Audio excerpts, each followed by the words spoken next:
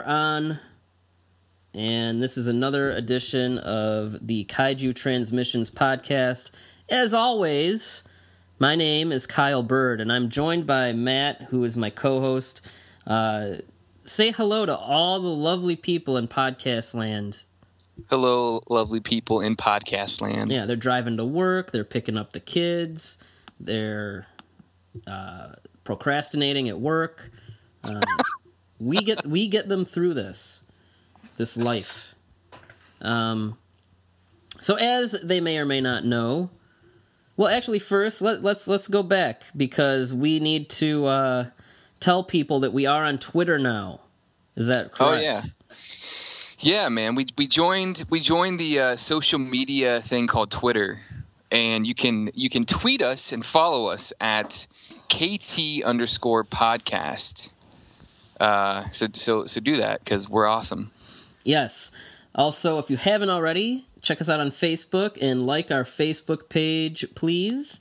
Not only do you get podcast updates, but we also post a lot of cool pictures, news articles, etc., etc.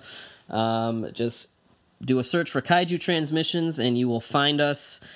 You can email us at kaijutransmissions@gmail, right?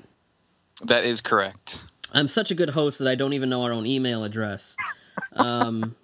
And also, please go on to iTunes, leave us a review, because I'm told that people read those and pay attention to them. So whether you like us or hate us, leave us a review. We'll appreciate it, whether you're positive or negative, because this is a free country where everyone can speak their minds, right?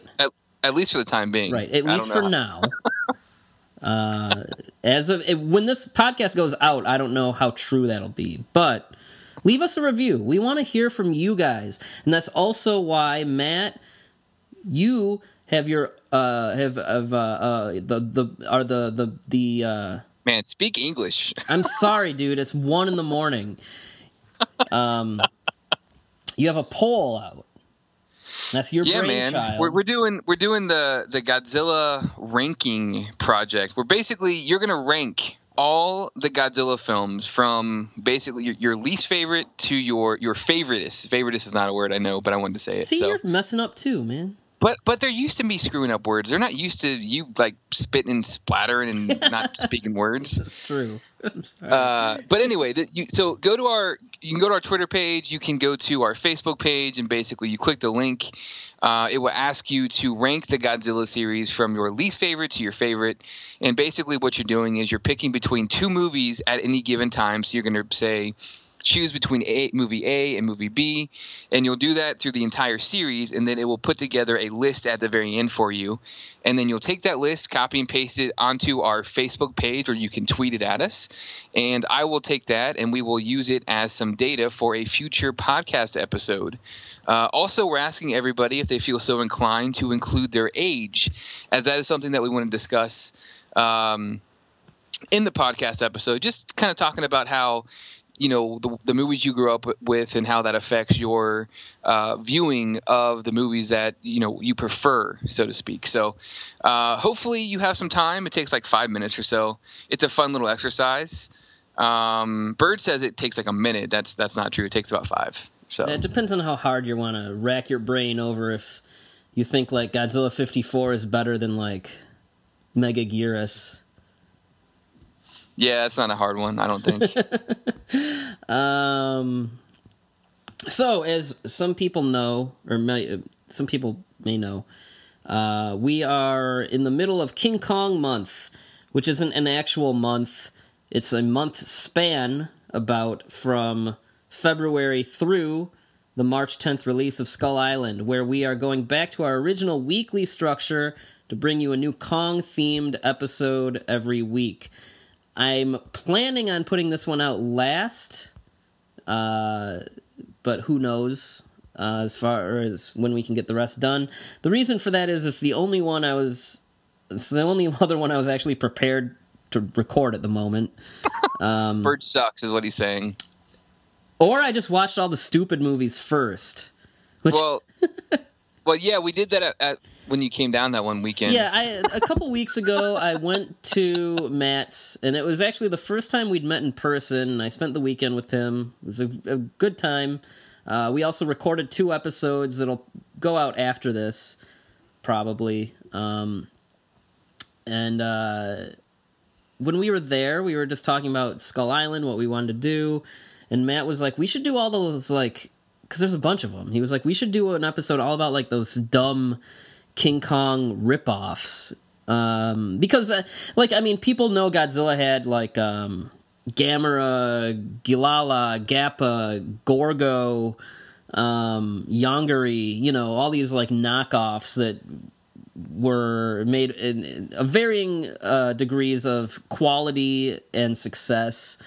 And King Kong kind of had the same thing, where kind of with the success of King Kong movies, all these studios kind of wanted to churn out their own little versions and hope for their own franchise, which didn't happen with any of these.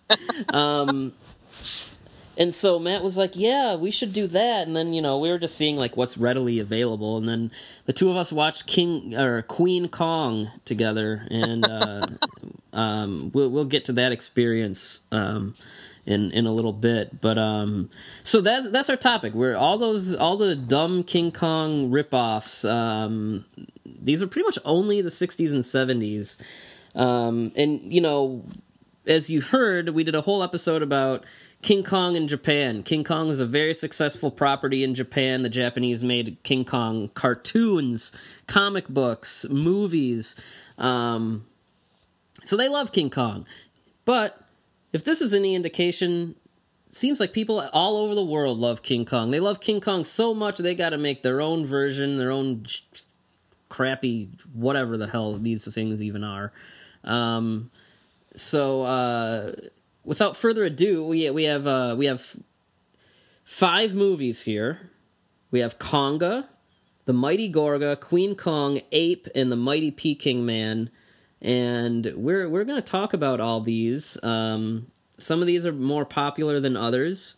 Some are available on DVD. Others are, well, I think they're all available, but as to, like, what degree of, like, how easy are they to find? So, we're gonna start with the British. Well, let me ask you a question real quick, Bird. Did you watch the Banglar King Kong film? Well, no, because yeah. Do you want to get that? We'll mention, since we don't have like a review of that. We'll mention that in, I think, 2010. There was a King Kong remake. It's just called Banglar King Kong. Yeah. I think. Yeah, which I guess is Banglar, is that like Bangladesh. Yeah, a Bangladesh is it Bangladeshi? Is that like, anyway, it's a King Kong remake from Bangladesh who their movies, we'll just say they don't have money to make movies. It's not even that they're low budget movies, they're like no budget movies. So, and also it's like it's like all their movies are like I guess it's considered a Bollywood movie, which is like South Asian movies and Indian productions and stuff like that. And Bollywood movies are like 3 hours almost always, and they're musicals usually also. We actually there's a lot of that. Yeah, we actually have, because I'm from the Detroit area, we actually have a really large Indian population, and so our theaters, like even like our AMC's and stuff, they get a lot of like the big Indian releases. Some of them without even like subtitles or anything, because there's such a big population, and like and yeah, like I'll look up like showtimes for a movie and I'll see some like foreign title and be like, what is that? And it's like, it's 3.5 hours, and I'm like, oh, it must be one of those Bollywood movies. Hopefully they all are better. I know they're all better looking than Banglar King Kong, because, you know, they're from countries that have money to make movies. But Matt had never heard of this. I remember when it came out, and like I think there was like a thread on Monster Zero, and then like a trailer. I was considering watching it until I saw the runtime, and then also I could only find the first half of the movie unsubtitled. And I was like, whatever. You know, not now. Yeah, but like if you watch, so because I'm awesome, I just posted to our Twitter feed the trailer, which is like 5 minutes long, and it basically gives you the whole movie. Yeah, I feel like most of the stuff you'd want to see is in that anyway. But Matt, but like Matt, I'd seen this trailer before. Now, when I sent it to you, what went through your head? What did you see? Well, like I don't even. There's like a woman like grinding on some dude at one point that was like really weird. I don't understand that part. And like she's dancing and it's like trying to figure out what's going on. And then there's a scene at the end of the trailer where like King Kong's in the city. And he's hitting what are like literally cardboard, like, you know, they always make fun of Godzilla films for having like cardboard miniatures. These were actual cardboard miniatures. And then they also superimpose the helicopter scene from the 76 King Kong film into this movie when King Kong is getting shot. Yes. It was just, and like there's like all these like dancing scenes and like she's singing to King, like the actress, the I'm assuming the one that Kong is trying to, you know, follow around the entire movie. She's like singing to King Kong and it's just bizarre. Words can't even describe. How would you describe the look of the film? Really just crappy. It looks like something that like when you were in 8th grade and you had like everybody has like iPhones and are basically if you had your smartphone now and went out to your backyard and you wanted to make a movie, that's basically what this would be, I think. Yeah. And the Kong suit, I mean, like the Kong suit literally looks like one that you could just like buy at like a Halloween shop. Yeah, like I mean, I think the worst costume at G-Fest, and I'm not knocking the G-Fest costumes because there's like some really awesome stuff there, but like the worst outfit that you can imagine, I don't know, like my son who's 3 making for G-Fest. That's what this outfit looks like. and you need to just listen, go to our Twitter feed. It's on there. Watch it. It's both amazing because of how terrible it is, but like you're going to have to like wash your eyes out, I think, with some sort of saline solution because it's that bad. It's just like a terrible It looks like a Tim and Eric skit. If you remember Tim and Eric on Adult Swim, like oh my, Key and Peele need to like come back together and make this movie, but like just make it a short like 10-minute thing. Oh, because I would watch that. So anyway, I don't know really why that happened in 2010. Maybe the Bangladesh people were just in like desperate need of a King Kong. I don't know. I still can't get like the dancing scene. Like she's like seducing this guy. It's just really bizarre. Yeah, dude. 3 hours? Like 3 hours. 3 hours of that. I thought the Peter Jackson King Kong film was a bit long. Like I couldn't. Yeah, go to the Facebook and Twitter page and watch that trailer and imagine like that for 3 hours. I think what happened was like they knew that Trump was going to bring back torture, and they decided to make this film for that. I think that's what this is. One day, when if we can find the full version, Matt, one day we will watch it. Oh, that's fine. It's gonna happen. We got a podcast to run here. Yeah, I mean, like I don't really drink alcohol that often, but I think I might require it for that particular film. Especially if it's not subtitled. Oh my gosh. So, there are a lot of King Kong knockoffs. Not only Bangla King Kong, but King Kong is weird. And by this time, I'm hoping the Kong 76 episode is out, that's where I really want to get into the copyright and stuff with King Kong. Basically, it breaks down to there's parties that own Kong in print form, movie form, the past RKO and Paramount films, and the Toho stuff. And then there's also like a weird public domain element to Kong because the novelization of the first movie is in the public domain. So there's like a weird gray area that some people have operated. From what I understand, that's how the 90s and then the Netflix Kong animated series came about. There in 1998, through Warner Brothers, there was like an animated musical remake of King Kong called The Mighty Kong. Matt, did you ever watch this or anything from it? I've heard of, but never actually seen anything. The screenwriter is the guy that wrote the American script for King Kong Escapes. And it's got musical numbers by like Disney veterans. It's got like Dudley Moore as a voice. But with all that talent, it's a real piece of crap. And it's just a soft, emphasis on soft retelling of King Kong. It's so soft, in fact, that instead of dying at the end, when he falls off the World Trade Center, they capture him in a giant net and take him back to Skull Island. What? It happens.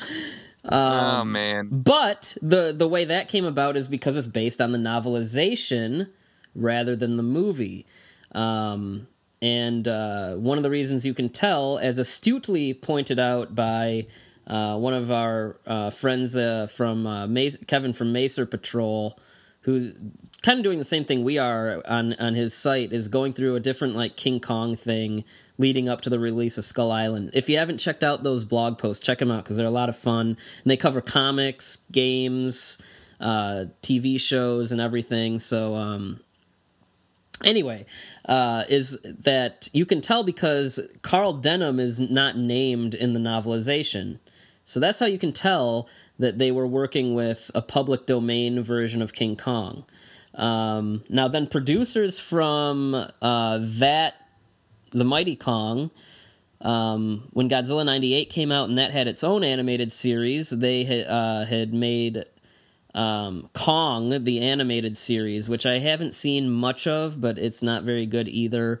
The idea is that, like, I think there's like a teenager, maybe, I don't know, a young guy who, like, merges with Kong almost in a way that, like, Hayata merges with Ultraman. If you know what I mean. Yeah, that's bizarre, though. Yeah, it's not very good. And then that was like 1998 to maybe 2000. And then in 2005, when the Jackson movie came out, they made 2 animated features that were straight to video from that cartoon. And then just recently, Avi Arad, the guy that before Marvel got it, you know, under control, had driven the Spider-Man franchise into absolute hell. He produced Kong, King of the Apes, which is a CG cartoon for Netflix, which shares producers with Kong the Animated Series. So see where I'm going? These are weird, unofficial versions of King Kong, and it all stems back from the novelization being in the public domain. Which... it's pretty interesting. Yeah. So it's weird, because it's like... If I don't know, I think it's probably pretty ballsy of them to do, because like it can't be that easy to just say like, oh, it's Kong, but it's like an idea from a public domain thing. Like I don't know. Maybe it's just like the people that do own portions of Kong's copyright aren't like the Toho people, but maybe they should be if this is the stuff people are going to do with it. So. That just goes to show just how complicated Kong's rights are, because he's certainly owned by someone. Universal has the majority of the character rights, but it's weird. Okay. It's just weird because there's like a weird gray area that some people like are ballsy enough to operate in. It's very strange. So let's get into like the people that couldn't even do that, and we have a series of King Kong knockoffs. So we're going to start with the British. So this is a 1961, directed by a man named John Lamont, who's barely made anything. Is Conga. This is probably the most one of the more well-known movies that we're going to talk about because, it got a U.S. release from AIP, and, I think this is one of I think this is probably the only movie that we're talking about that actually did and still does get a lot of, like, TV play. Like, this movie does show up on, like, TCM and stuff every now and then. So anyway, Conga was produced by a guy named Herman Cohen, and he was a successful B movie, like exploitation film kind of guy. If you're into like American B movies of the 50s, I Was a Teenage Werewolf is probably like the one that people would know him from. And as a working title, he got an idea out for something called I Was a Teenage Gorilla, which morphed into this. That's the best. Oh, man. So shot in 18 months is Conga, which this is going back to what I was saying about like the rights and stuff. It's weird because Cohen paid RKO $25,000 to use the name Kong, to exploit, the King Konginess of it. Which is like, I mean, could he have just spent a little more and just bought the rights to King Kong and made a King Kong movie? You would think. Jeez, Pete. Yeah. I don't know. Anyway, so Conga stars Michael Gough, who I think most people would know as Alfred from the 80s and 90s Tim Burton and Joel Schumacher Batman movies.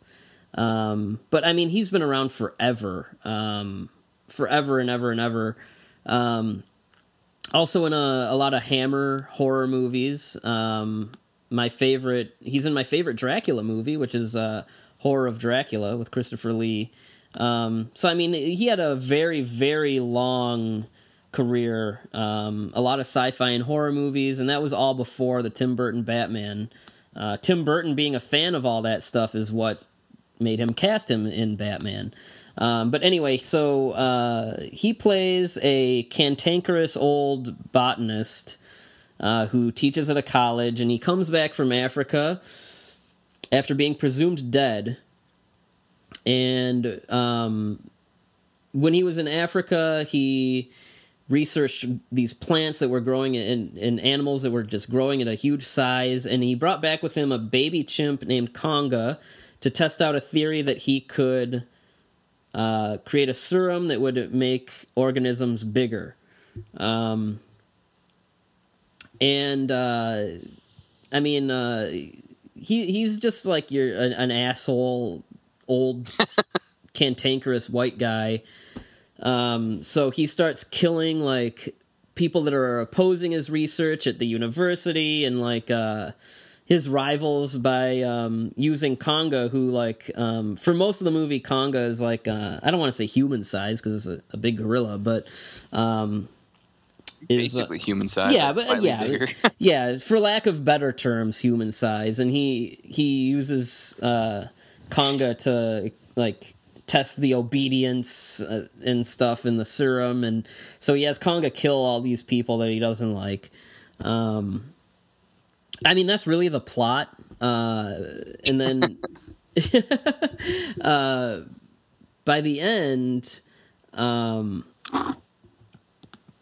the botanist assistant who like is she his girlfriend? They never like make no. So he promises to marry her because like they're like they imply that they're together, but he doesn't want to marry, and then and then she's like, we need to get married or I'm basically done. And then he agrees to marry her, and then she gets pissed off because then she finds out that he wants the younger college student that he tries to like rape at that one part of the movie. Yeah. After he kills her boyfriend with Konga. Yeah.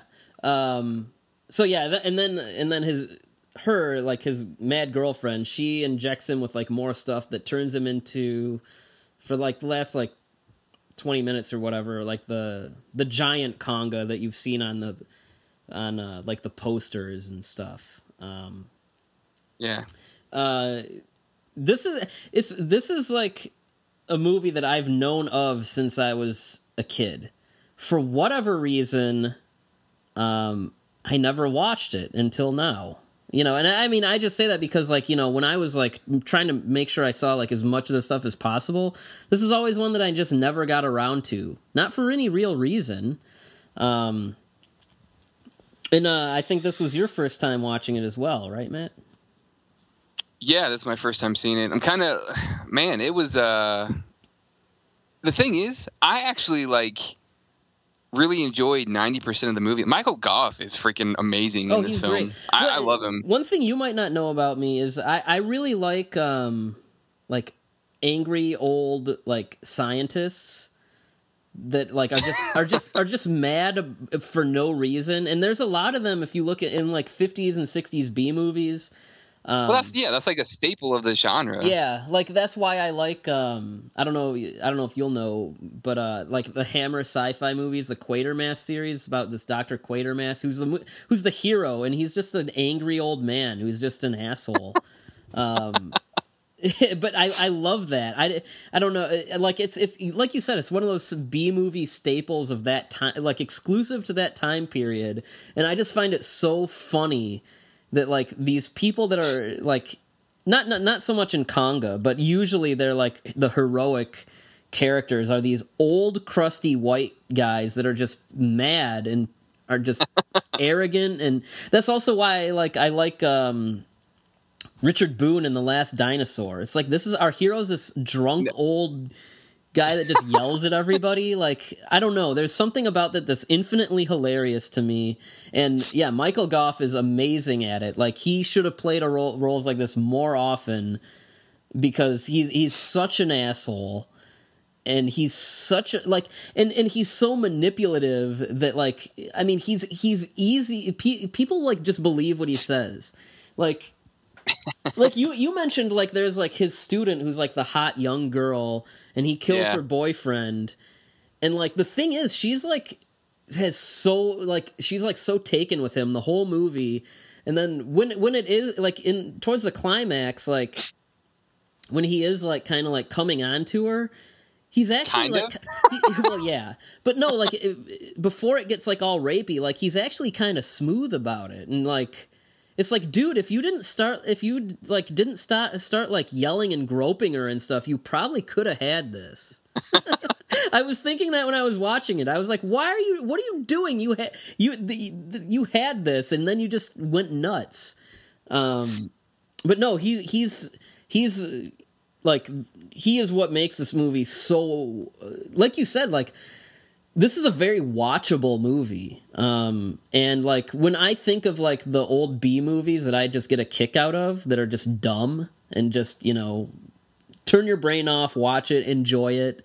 Like, this movie has, like, all the things that I like in a B movie of this time period. Now, you said that you enjoyed about 90% of it. Can I guess that it's because once Konga turns giant that the movie just like really just isn't interesting anymore? That's exactly. I mean, so Konga becomes giant. You have like there's very little going on. Like Konga goes to what I presume is Big Ben, the giant like clock tower thing, and he stands there like for what feels like 10 minutes, and there's nothing going on. He doesn't knock it down. He doesn't try to climb it. He just stands there. Like, yeah, there's just like there's really nothing happening for that. He's just walking around the city, like, and people are running from him. But that's it. There's no. it was just really boring. And so, like, if you're going into this film thinking this is a giant, King Kong ripoff film, like, it's kind of not. It actually is more like the Edgar Allan Poe story, the murders in the Rue Morgue. Like, that's really what this movie is. It's more like a murder mystery with the giant ape thrown in. And at the very end, it sort of rips off King Kong, but like it does it so poorly. Right. I feel like it almost doesn't. It almost like doesn't count. Yeah. And they end up clearly they kill Konga, and but it's just like I guess like the funny part is like when he throws he throws the guy down. At the very end, the Charles Decker, the professor, he just like throws him to the ground. Yeah. But like, I wanted him to die like in a worse way because he's so sinister. Yeah, I don't. He really is. I don't think we can like unless you watch the film. Like the guy is pure evil. He really. Yeah. Like for no real reason. He kills. Yeah, he kills like his like the. I can't remember the guy's name, but at the school, he kills the guy who's basically over all the teachers. He kills the girl's boyfriend. He kills a rival scientist. He betrays the girl that he's his assistant. Like, he's just a total D-bag. Like, he's the best kind of villain, though, because he's likable. That's the thing. Like, he's a likable character, and he's what makes the movie tick, and that's why I enjoyed it. But then, like, the end just ruins everything the movie built up to. Yeah. I agree that the climax just, especially, you see the poster and you see a giant ape rampaging through a city, and you get it. It's just he just walk. You know what? He's like Shin Godzilla. He just kind of walks around and looks at things. And he's like they're at the end they're shooting tanks at him, and like the military isn't that like far away from him, but like they just miss him. Like for like 2 minutes before they ever actually shoot him. Yeah, and then he just like kind of like falls over. It's really bad. And also awful gorilla suit. Yeah, it's not good. It's bad, but it's not like it's not bad in like the charming derpy way that the Japanese Kong suits are. But no, but I mean, regardless of that, I actually did enjoy this movie. This is one that I would actually probably like, if someone did put out like a decent Blu-ray of it for like a nice price, I would probably get it. Like this is one that I would rewatch. Yeah. I all the negative stuff aside, like I said, I enjoy most of it. So I would definitely rewatch it as well. Dr. Decker is just too awesome. Yeah, he is pretty awesome. I like that you said cantankerous like 3 times. Oh yeah, dude, I love that word. Konga had a strange post-movie life as well. There was a novelization, which I think that is kind of like in the King Kong way, is like kind of like public domain now. But Charlton Comics, who are no longer around. I think they did some King Kong comics at one point, but they did a whole series of Konga comics in the 60s where Konga would fight like different monsters, and it was the main thing here is that it was drawn by Steve Ditko, who is one of the best comic book artists in American comics, and he drew a lot of the classic Marvel stuff. Co-creator of Spider-Man. When you think of Spider-Man, I mean, you probably, whether you know it or not, you're probably thinking of a Steve Ditko drawing. Yep. And that's like a weird kind of footnote to a weird ending to the tale of Konga. Like, I don't know how this like cheap, sleazy, junky B movie got like a cool comic book. Yeah, and Konga would fight Nazis and robots and dragons and giant monsters, and it was all kinds of crazy. Hey, by the way, do you know what the name of the publisher was for the novelization? No, I don't think so. It was actually Monarch. Oh, look at that. Which, yeah, full circle back to the whole Legendary stuff. But yeah, I mean, I haven't read any of them, but I've seen a lot of the covers. Covers are awesome. Yeah, and I know you can find the comics online, and IDW just did a full reprint of all the Konga comics in a book called Ditko's Monsters Konga, and you can get all of them in one set. So if you're interested in that, check it out. They also did Steve Ditko and Charlton Comics also did a Gorgo comic book, a sequel to Gorgo in comic book form that is also released by IDW.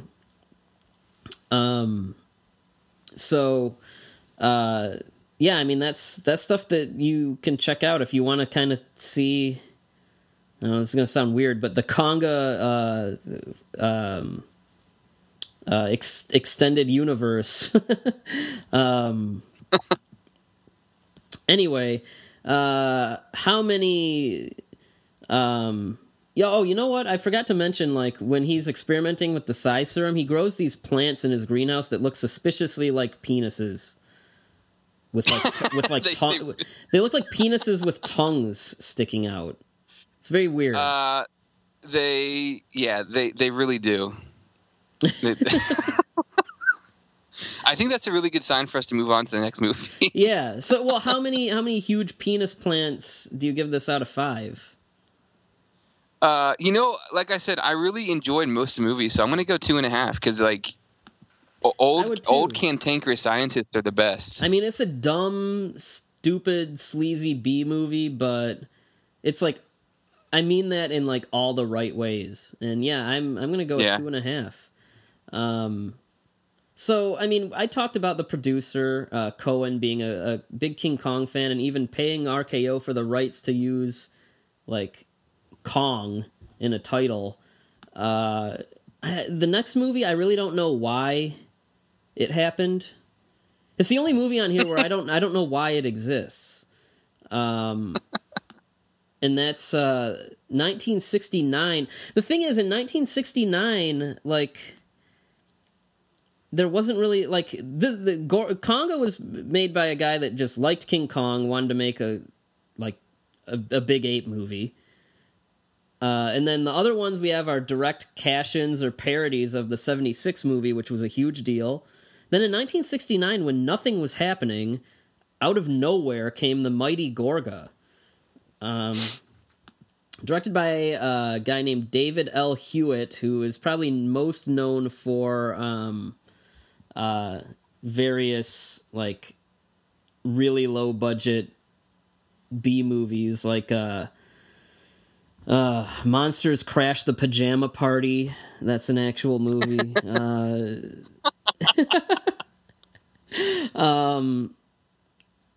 So anyway, and I mean, this guy is like, these are like dirt cheap B movies. So The Mighty Gorga, geez, how do I even...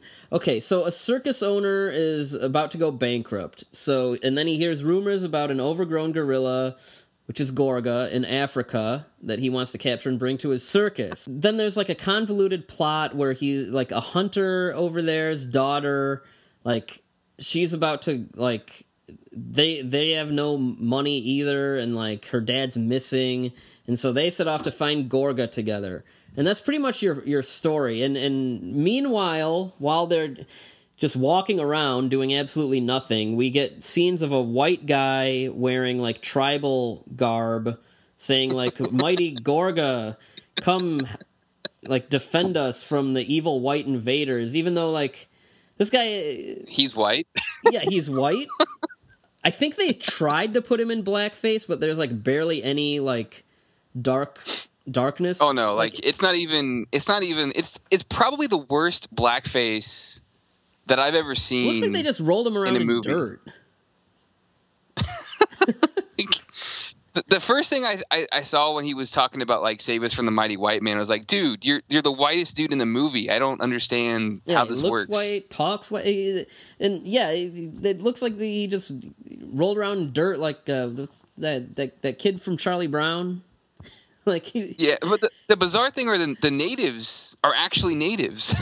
So like, what happened? Why couldn't they just get one of those guys to say those lines? I don't know. Or at least like pretend to have them, because like I don't know, maybe they don't speak English, but it's like, okay, fine, dub them. What? Nobody would notice. It's 1969. We don't care about that crap yet. Anyway, and then every now and then you'll get a random scene of like Gorga coming to like, you know, take a girl that's like up for sacrifice. I mean, there's nothing more I can say about like what happens in this movie, because it's mostly nothing. No, that's not okay.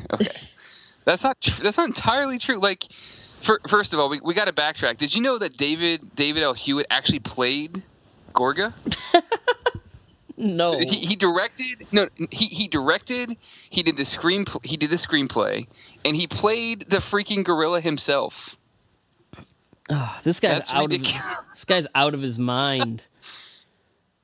So like the whole this movie is terrible in so many ways, but there's this one scene that we have to talk about, because Gorga of course fights like this what is supposed to be a T-Rex that I'm pretty sure was like I don't how would you describe that fight scene, by the way? I don't know what it just looks like the dinosaur just looks like a puppet with like that like can't close its mouth, and then I don't know, it's the most sorry ass fight you could ever ask. That fight was awful. Yeah.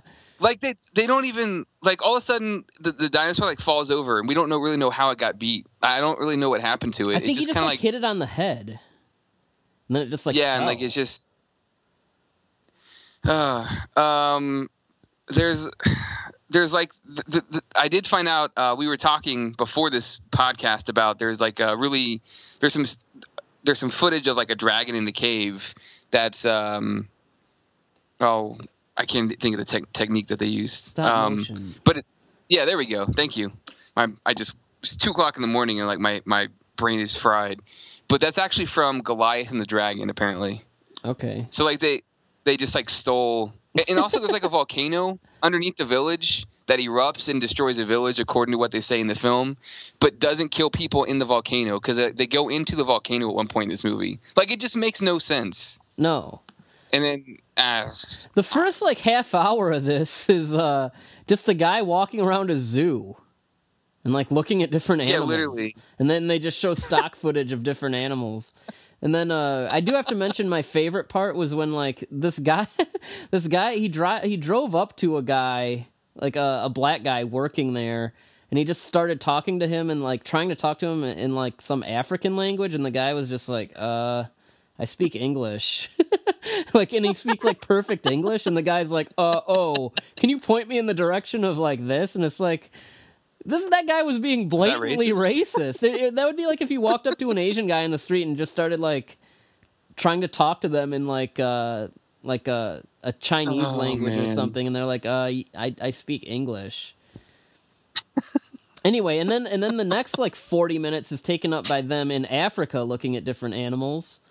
It's just these people walking around looking at animals, and every now and then Gorga will come and like take a sacrifice, and then at the end, like they find the girl's dad, and then they like the bad guy steal some treasure. Yeah, they steal some treasure from a volcano that they're inside that is erupting and killed everyone outside of it. And then they like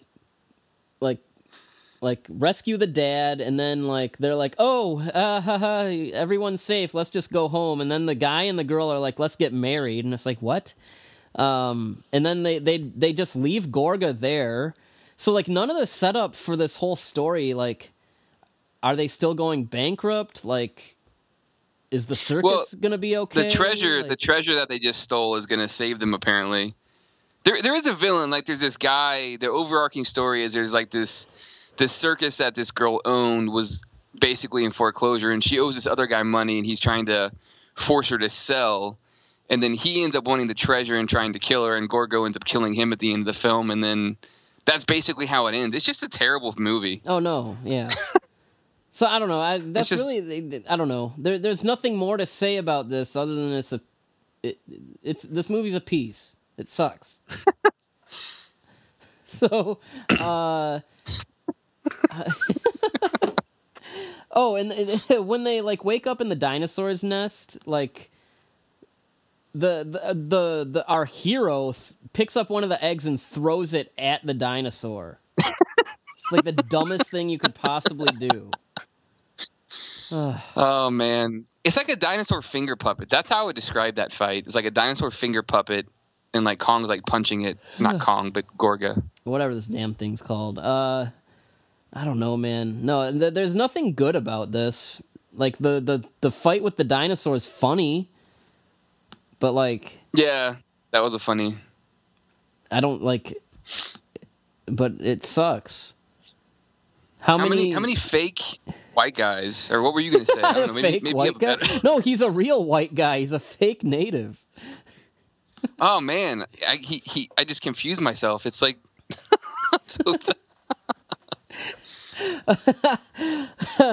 oh Lord. Matt is delirious at 2:00 in the morning. Yeah, no, it's starting to sink in. I give this 1/3 of a fake guy or whatever. 1/3. I will. Yeah, I'm cool with one. I'm going to go with 1/3 as well. I can't quite give it a 1. I'm only giving it a 1/3 because of that dinosaur. Without that dinosaur, I would give this a 0. 1/3. All right. I can't. Oh man, moving on. No, we got 3 more to do, man. We'll be... Oh God, we can do it. We can do it. Okay. I feel bad for any of you listening to this right now, but these are the most fun podcasts because we're just like. And life is going to be miserable tomorrow, but. Oh yeah, work's going to suck. Work's going to suck in the morning. All right, so 1976. This is a parody movie called Queen Kong. It's an alleged comedy meant to spoof the 76 King Kong movie, and this is another British one. So Queen Kong was actually the release was stopped. Its initial release, it got released later, but it was initially stopped due to legal action by Dino De Laurentiis, who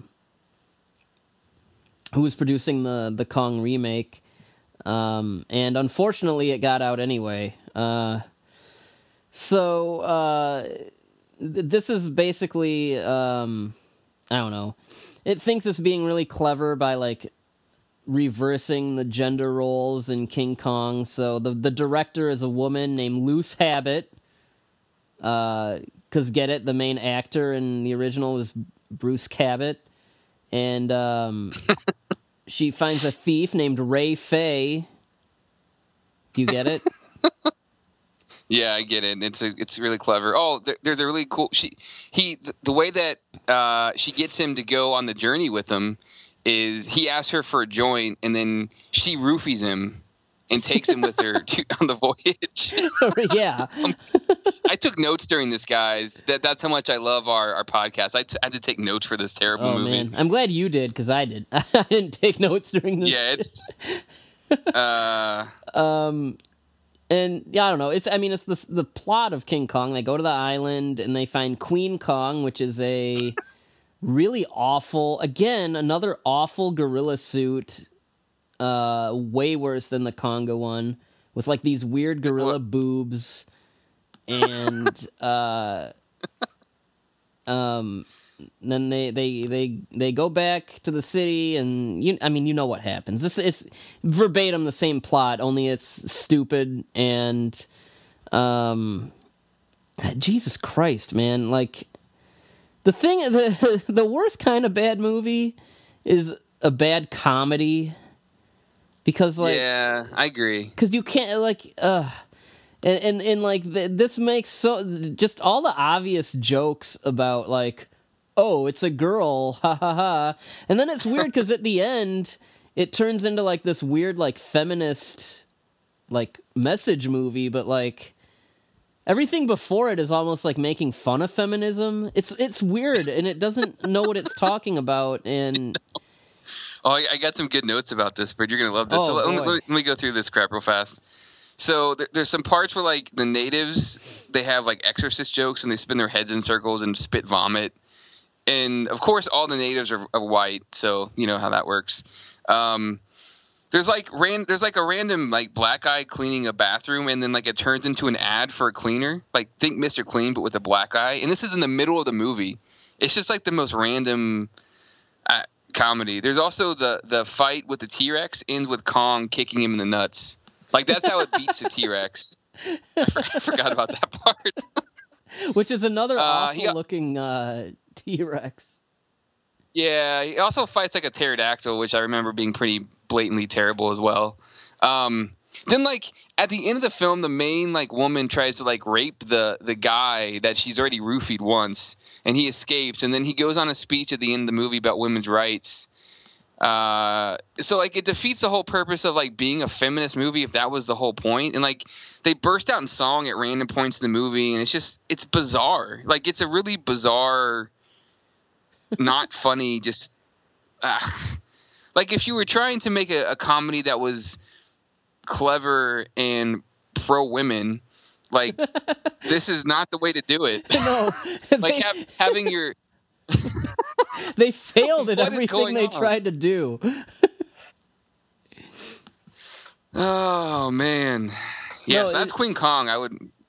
No, it's a complete failure. I don't think it did anything right. Yeah. And then like if you look at like the posters and stuff, they're so stupid. Like one of them has like the giant ape wearing like a huge bra. And, like, the tagline is, she's in one of her moods again. It's like, what are you doing? Yeah. Well, that's an exact, like, that's exactly what I'm talking about. If you're making a feminist movie, like, that's probably not the right tagline. No, that's super sexist. Oh, they also, the one guy, the male character in the movie, he wants there's a King Kong poster in the movie, and the guy wants it, so he steals it. Like, that's one of the plot points in the film. Like, he walks into this record store and he sees a King Kong poster and he steals it. Yeah. And that's right before he gets roofied by the girl. There's a that's why I think that's why she liked him, is because she saw him steal the poster. There's like a joke in here where like they're on a boat and a shark wearing lipstick shows up and it's wearing a shirt that says Lady Jaws on it. And it's like, what Forgot about that. Yeah, and it's like, what is going What? Like, I don't even... Is that even a joke? What? Doesn't Queen Kong come out initially and, like, there's, like, a director's chair and she, like, sits in it? Yeah. Like, they make her sit in a chair, like, when they put her on display, and they give her, like, a big metal bra. Oh, man. And, no, it sucks, and... I'm actually scrolling through like Queen Kong posters right now. There's one where like the giant ape has a big purse and is wearing lipstick. It's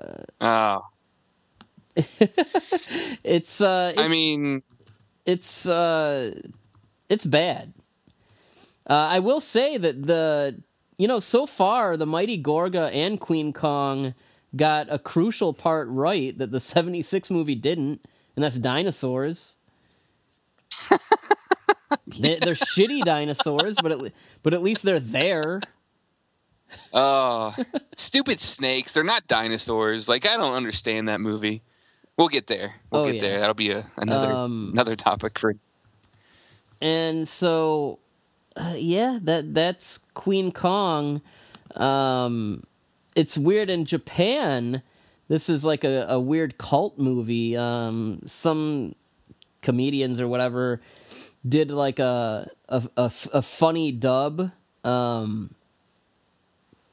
of like what happened with What's Up Tiger Lily, the Woody Allen movie. well, I guess it's not a Woody Allen movie, but it's a Japanese movie that was dubbed into like a comedy, which is weird because this is, I don't know, maybe the Japanese looked at it and said, hey, this is a comedy that's not funny, let's make it funny, because, I don't know, dubbing over a comedy to make it a comedy is weird. That tells you how bad it is. Yeah. So it has a weird life in Japan, and it finally got released on DVD in 2003. It's on Amazon Prime. Also of note is that Kubrick and Medicom both made toys of Queen Kong, which Matt, you're a big toy guy. You gonna track these down or what? No, I do not want Kong boobs. No. Yeah, and they have giant Kong boobs. That's so weird. Oh man. Anyway, so how many Kong boobs do you give this out of 5? I mean, it's a half. It's a half. I think. Okay. Just because Kong kicks the T-Rex in the nuts.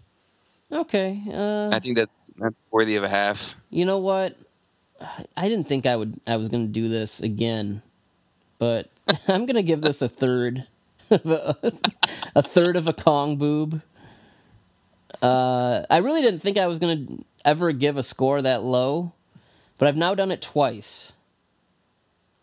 So, Matt, it only goes uphill from here, right? I think I'm going to revise my score for the Mighty Gorgon, say a half. I don't know if I can go a third yet. I don't know if I've seen a movie that terrible. Okay. Well, that bodes well for our next movie. Now we're going to go to South Korea, Matt. And we're going to talk about a movie called Ape, which apparently stands for Attacking Primate Monster, with the E in monster being the E in ape, which makes no goddamn sense. That's not how abbreviations work, but okay. Which apparently is a spoof of the title MASH, like the show. Which, again, like, what does that have to do with anything? Again, yeah, it's not... Anyway, this is a U.S. Korean co-production, again, made to cash in on the 76 remake of King Kong. When it was first announced, they tried to title it, the title was New King Kong, and RKO heard about that, and they said no. Here's a $1.5 million lawsuit.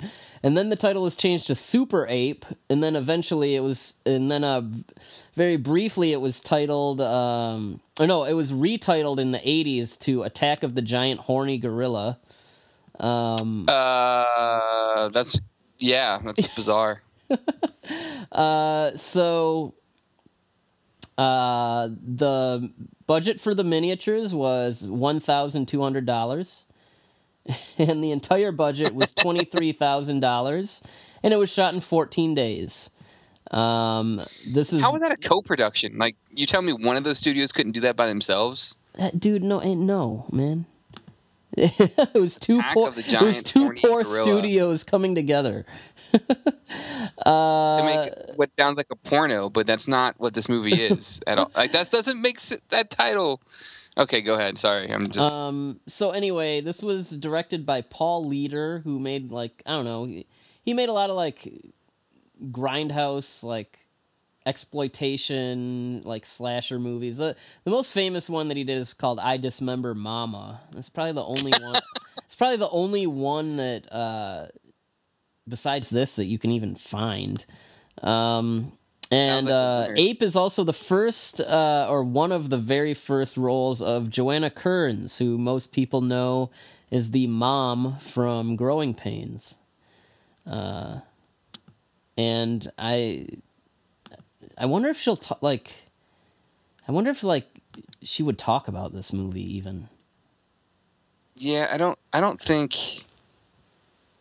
like, I can't imagine that she would ever look fondly on this film.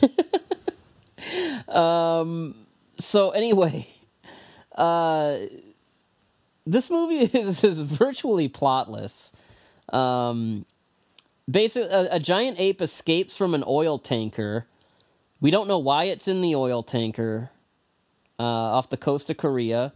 and it escapes. And when it escapes, the ship just blows up for some reason. And then from there, the movie is really just him kind of like wandering around and just being like an asshole. Like he's just antisocial. Like he just walks around and like kicks things and and then eventually he kidnaps an actress who is like working on a movie, and like it's weird because like they don't seem to think that like the gorilla like is that weird, so they just decide to like incorporate it into the movie. It's very weird. It's everyone in this movie has like the most casual reaction to this giant gorilla walking around. Yeah, it's like they don't care that he's It starts off where he fights a giant great white shark. So if you're a fan of King Kong and you're a fan of Jaws and you're like, oh man, what would it be like if they fought? Like, do you think this is an accurate representation of that? I would say that this is like PETA's worst nightmare is what what this fight is. So, first of all, this gorilla suit because the first scene in the movie is he escapes and then he fights the shark, and you immediately notice how bad this gorilla suit is. You can see the gloves, you can see the eye holes, you can see like where the mask like disconnects from the rest of it. It's just awful. And so the shark swims up, and it's very clear that you're just watching a guy in a gorilla suit wrestling with a dead shark. And at the end of that, he rips the jaw open, and it's just like he just ripped a real shark open. The shark's been dead the whole time, but it's just bizarre. Like he's just basically taking the shark and like thrashing it back and forth. It's not even. It's the worst fight, maybe. I mean, I shouldn't say that. The last two fights from the other Kong ripoff films were pretty bad. This is also a very terrible fight. No, and then, like I said, from there, it's just like he walks around and just kind of disrupts people's lives. Like there's some kids on a playground, and he just walks up, and they all start running, and it's like that's pretty much this movie is you just follow him, and he walks around, and then like in the second half is when he takes the girl, and like they try to like just like incorporate him into scenes of the movie that the director is making. Meanwhile, like the other guy in the movie like loves the actress, and like at one point, and he gets all like rapey and like slaps her around and stuff. And he does fight a giant python too. I forgot about that. Yeah, it really is plotless. And yeah, there's a scene where he quote unquote fights a python. And really what that is like you see a snake in a miniature tree, and the guy in the gorilla suit walks up to this snake who's just sitting there, and he picks it up and he throws it. And this movie is so poorly directed that the snake actually hits the camera, and you can see the camera like wobble, and then the scene just ends. That's it, yeah. And then like there's another scene where he walks up to a hang glider, and like he kind of like dances around with the hang glider, and like the guy's like bouncing up and down in his hand. And there's like this whimsical music playing, and it's like, what the fuck am I watching? Like, yeah, it's just a series of random, like, surreal scenes. As I mentioned before, there's one part where like he's walking around on a farm, and like there's a fake cow, and like he actually like steps over this like toy cow in the ground. That was a great scene. And just like Queen Kong and the Mighty Gorga, like the miniatures are awful and like cardboard, like what people think Godzilla movies are like. Apparently you didn't notice this when you watched it, but like there's certain scenes during when like he's like rampaging through like the city or whatever, and you can see like the feet on the ape are sneakers. Like shoes, like that's amazing. like Converse, like sneakers, because like I guess they were just too lazy to put fake feet on the guy. It's weird because like the movie's played mostly straight, but then like there's certain scenes where like you feel like they're trying to be funny, like they're like, oh, like they call like the military colonel guy. And they're like, yeah, there's a giant ape. He's like, oh, what? I've seen King Kong. That's not real. It's like, this is so stupid. There's also that scene where like it's actually I think a helicopter. They like knocks out of the sky and then he flips it off. The ape flips off the helicopter. Like what? Yeah, like out of nowhere. The ape. There is a scene where the ape flips off the military. Oh man. Like, and what is going on in this? And there's also scenes of like humans like standing next to like the big ape, and like you see like the most fake looking. They look like these giant wooden ape legs, and it's just like everything about it is bad looking. Although when they kill the ape at the end, like he like pukes up blood, and it's hilarious. Yep. And then at the end, instead of doing like it was Beauty killed the Beast, they say he was just too big for a small world like ours. I will say, you alluded to it earlier, but like Tom Rose, who's played by Rod Arentz, and Marilyn Baker, who's Joanna Kearns, like those two characters, like they're just a little too like the entire movie. I felt like they were just gonna get it on. It was like really uncomfortable watching that film. Like I really thought like they were getting ready to watch like some sort of softcore porn at one point because they just like are just ugh. It was really. Did you ever get that vibe? Because I really did. No, it's I don't know. This movie is just so weird that like I don't know. The script is the worst. The comedy relief is awful. And yeah, the antics of the ape is you're just watching him walk around and like doing weird things. Like he dances to like the score of the movie. He claps. He flips people off. He lets hang gliders dance in his hand. He wears sneakers.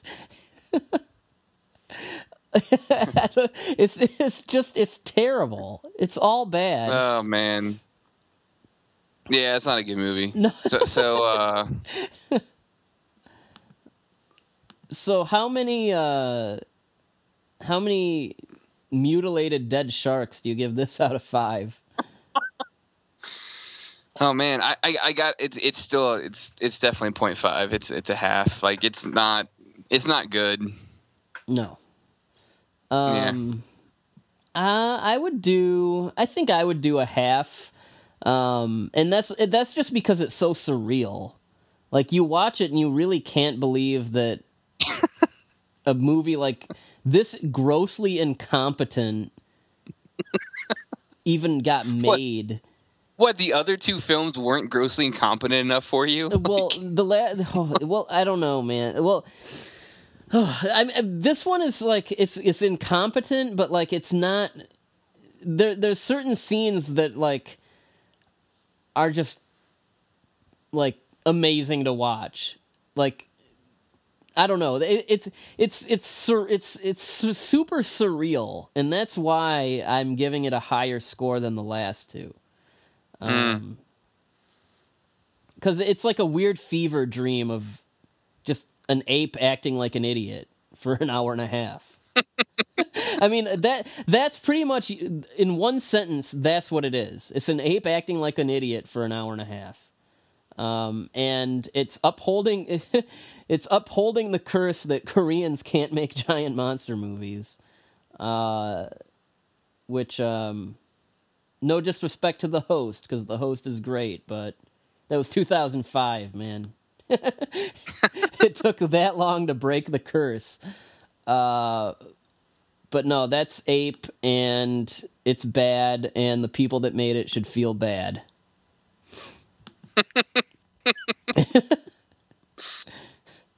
All right. So finally, we're going to wrap it up with The Mighty Peking Man, which means we're going to Hong Kong, Matt. 1977, produced by the great Shaw Brothers, who that is the studio that made so many kung fu films that it's impossible to count. If you are like me and like back in the day when TNT and USA used to have their like old kung fu movie marathons. Chances are you watched a lot of Shaw Brothers movies, and this is their second giant monster movie out of 2. The other one was Inframan, which it was a kind of Ultraman knockoff that is really a lot of fun. You haven't seen Inframan, have you, Matt? I have not, but I've heard it's a lot of fun. Yeah, no, you'll like it a lot. That was 75, but this is 77. And to handle the effects work, we had they farmed out some Japanese effects guys. So we have Mr. Arakawa, who was a special effects director, and Tsuburaya's like assistant on a lot of the Showa Toho stuff. Koichi Kawakita was the assistant effects director. And then we also have some work from Mr. Nakano, who, was the effects director from the 70s Godzilla movies. And also Murase doing the suit. So there is a big Japanese connection here. And if you like the Toho effects guys, this is their work as well, even though it's not a Toho production. This is a movie that was pretty obscure. It got a release in 1980 here under the title Goliathan, but it was really, of all people, Quentin Tarantino that really brought it to the U.S. market in the late 90s. Tarantino had briefly a home video label called Rolling Thunder Pictures, where some of the foreign movies and some exploitation movies that were really obscure, indie movies that he really liked, he would put them out under this label, which was pretty much like, hey, you want to see a good movie? Here's some recommendations from Quentin Tarantino. And Mighty Peking Man was one of them. So Quentin Tarantino loves this movie. You know who else loved this movie? Do not. You're going to have to give me the answer. Me. Yeah.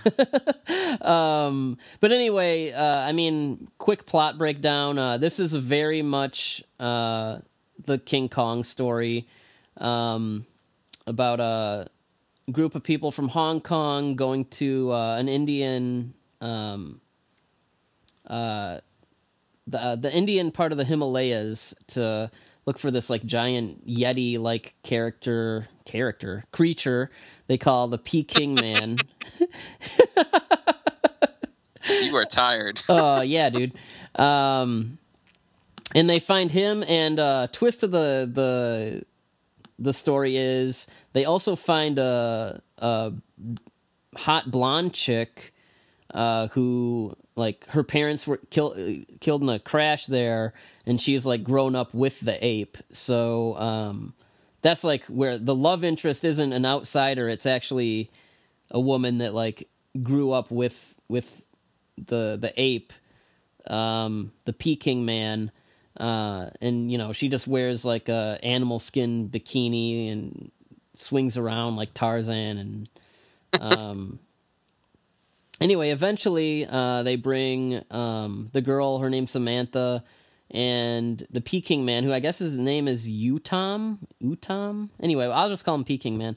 They bring him back to Hong Kong, and if you've seen King Kong, you know where that goes. And I had the pleasure, I brought the DVD over to Matt's place, and we watched it on a late Saturday night. So, Matt, what did you think of the Mighty Peking Man, the Hong Kong Kong 76 ripoff? Dude, this movie is amazing. It's great. It's like, first of all, you have the bizarre like safari stuff that they go through, and like tigers or leopards or whatever they are, like biting people's legs off, which is that's in like the first 15 minutes, like a lion or something bites the guy's leg off. It's like, what is going on? I mean, there's definitely some plot stuff that kind of goes unresolved. Like the main character's like brother like sleeps with his fiance, and then like at the very end he like tries to get back together with him, but he's already with the blonde girl. And then the blonde girl sees them kissing, and then all of a sudden he's like back with the blonde girl. It's just really like that stuff is kind of some really dumb movie stuff. They should have just edited out. But like overall, the movie's just a ton of fun. I love the miniature work, even though it's not as strong as Toho's typical stuff. Right. The movie itself is an absolute blast, and it's easily the best, Kong ripoff film, like by far. I can't think of anything that would be better. Yeah, especially out of the crap that we've talked about tonight. It's leaps and bounds better than any of the movies we've talked about. The effects aren't as good as something like the Toho productions. But, I don't know how much money they were working with in comparison or whatever. But even then, the miniatures are pretty decent, and you can tell the stuff that Nakano worked on because everything explodes. It does, yeah. The suit is definitely not up to par with, you see like Murase and all these guys. And again, I don't know what it is with the Japanese and gorilla suits. But no, it's a lot of fun. I actually think the part where like the Peking man sees our hero and the girl like having sex is amazing. The mighty peeping like, man. Yeah, he sees that he peeks into like the cave and then like he like throws like a tantrum. he walks away all sad. Yeah, he gets all mad. But it's a lot of fun. It's really quickly paced. The movie breezes right by you. It's never boring. I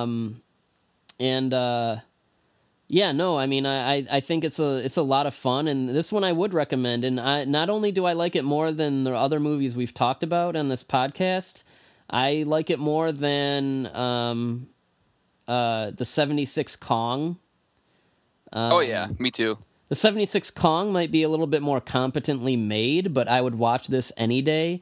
And if the 76 Kong was even like a fragment as fun as this, it would have been much better. This movie, it's got a cult following, and I think it's got a cult following for a good reason. Someone who was always very weird about, like, just very weird opinions when it comes to kaiju movies that really liked this is Roger Ebert, who I've always respected a lot, even if I don't always agree. But he said it was fun, it was funny, and he said it was his favorite monster movie to come out of Hong Kong.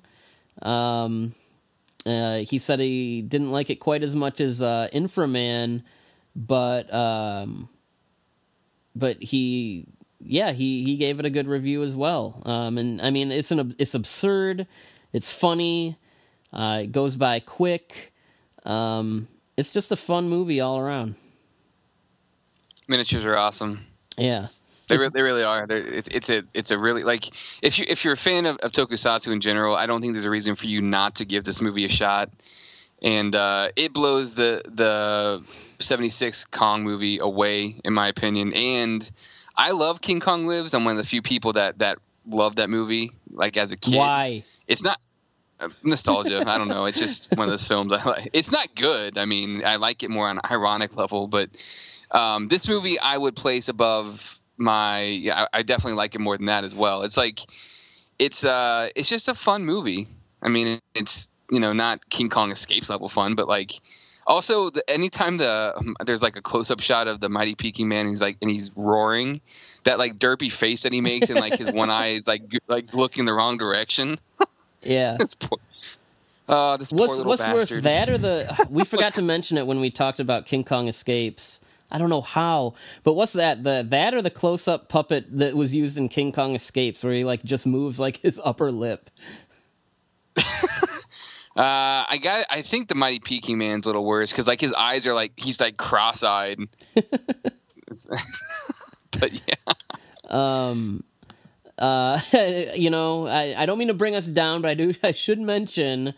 You're gonna do it, aren't you? Yeah. Yeah. I should mention that the leopard in the movie, you will notice in the scenes where it is interacting with people that its mouth is sewn shut.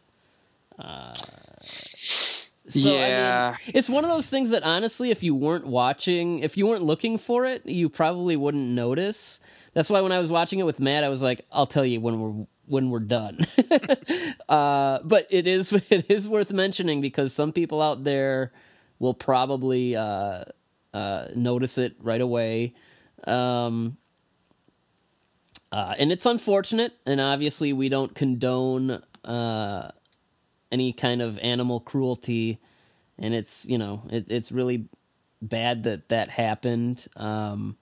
Luckily, it's not it's not in too many scenes, and regardless, I do think it's a movie worth recommending. Yeah, not to bring everyone down, but it's something to be cautious of. I think so. It's consider it just a friendly, like, hey, you're gonna see this. Prepare yourself for it. It's gonna be quick. I honestly wouldn't have noticed it if you had not told me. I don't think. But I think I just would have been oblivious to it. You would have, but I ruin things sometimes. So. No, but I mean, like I know other people wouldn't have. I think. Yeah, because like we were having a discussion on Facebook and somebody else had mentioned it, and and that's fine. Like I get it. Yeah, I mean, it's just I know some people are sensitive to stuff like that, and it's just I don't think it's something that should make you not want to watch the movie because it's very brief shots, but it's just friendly, like, hey, brace yourself. True story. So how many I don't know what how many sewn leopard mouths do I give it out of 5? I thought you were gonna do that. I was trying to Bird has no soul today. He's soulless. What happened to you, Bird? Dude, I don't know, man. Trump. I don't know. I'm gonna let you go first. Honestly, I'm gonna give this a 3.5. Dang it, man! I am too. Like, I mean, like I know it's dumb, but it's too much fun. Yeah, that's the thing. Like for me, my level of enjoyment was I had a blast the entire time. Like the movie is it's stupid, but I like stupid movies, and I'm okay with that. Yeah. But no, and thank you to Quentin Tarantino for giving it a life on video. So yeah, I mean, hey, if our recommendation isn't good enough for you, Quentin Tarantino says that you should watch this. So that is true. That is true. All right. I mean, there's some other Kong ripoffs that. Like when the Peter Jackson movie came out, there was King of the Lost Island, I think it was called, but it was from the Asylum, who make those like mockbusters, like Transmorphers, and they also do like the Sharknado movies. And I mean, I love stupid B movies, so I actually like the Asylum. But that was one that I never watched, and when I was reading about it, I guess it's more like an adaptation of The Lost World, and there's a giant gorilla in it for like 2 minutes, so I was like, we won't look at that one. And then what was that Yeti movie we were talking about? Yeah, there's a Yeti movie. I think it's an Italian movie that we didn't watch, which we will, trust me. It looks god awful. The Yeti is like just a big, like hairy, like Italian guy. Giant of the 20th century, Yeti giant of the 20th century. It's like literally a guy with painted on hair. It looks terrible. Yeah. So there's a couple more out there that maybe we'll do Banglar King Kong one day. Who knows? Oh man. We didn't mention Goto from Ultra Q, which isn't really. I mean, it was the King Kong escape suit. Right? Yeah. A modified Toho Kong suit for Ultra Q. That was the second episode. That's actually an awesome episode. Yeah, by the way. it is. I love that episode. I love Ultra Q anyway, but that is a good episode. It's very bizarre. It's about like a baby monkey that loves milk and he grows big, and they have to decide what to do about it. That's a really cool episode. Not the best monkey suit, but I mean there's giant monkeys and apes and gorillas in a lot of stuff. But I think we covered the most relevant ones. And I would say Mighty Peking Man by far wins out in this bunch, followed pretty closely by Konga. The other three I really wouldn't recommend, but I would recommend Konga and Mighty Peking Man. Yeah, like unless you're just in the mood to torture yourself, like I'll be honest, watching the other three movies, like it was bad. I mean, I suffered for the podcast. Let's put it that way. Yeah. The only ones I would watch again are Konga and Mighty Peking Man. I don't think I'll ever watch the other ones ever again. No, I will not. So those are your King Kong knockoffs. A very mixed bag. I would say I would go Peking Man, Konga, Ape, Queen Kong, and then Gorga would be how I would rank these. Yeah, I think my ranking is pretty much identical to yours. Although the last three, like, they're all crap. So, like, throw them in a bag, and I mean, they're not good. No, honestly. not at all. They're just not good. The fact that they got made, I just baffling. Yeah, man. All right. Well, those are King Kong knockoffs, and we will see you next time, I guess. Again, remember, check us out on Twitter, Facebook, leave us iTunes reviews, all that good stuff. And we'll talk to you next time, which will probably be Skull Island. All right, well, See ya.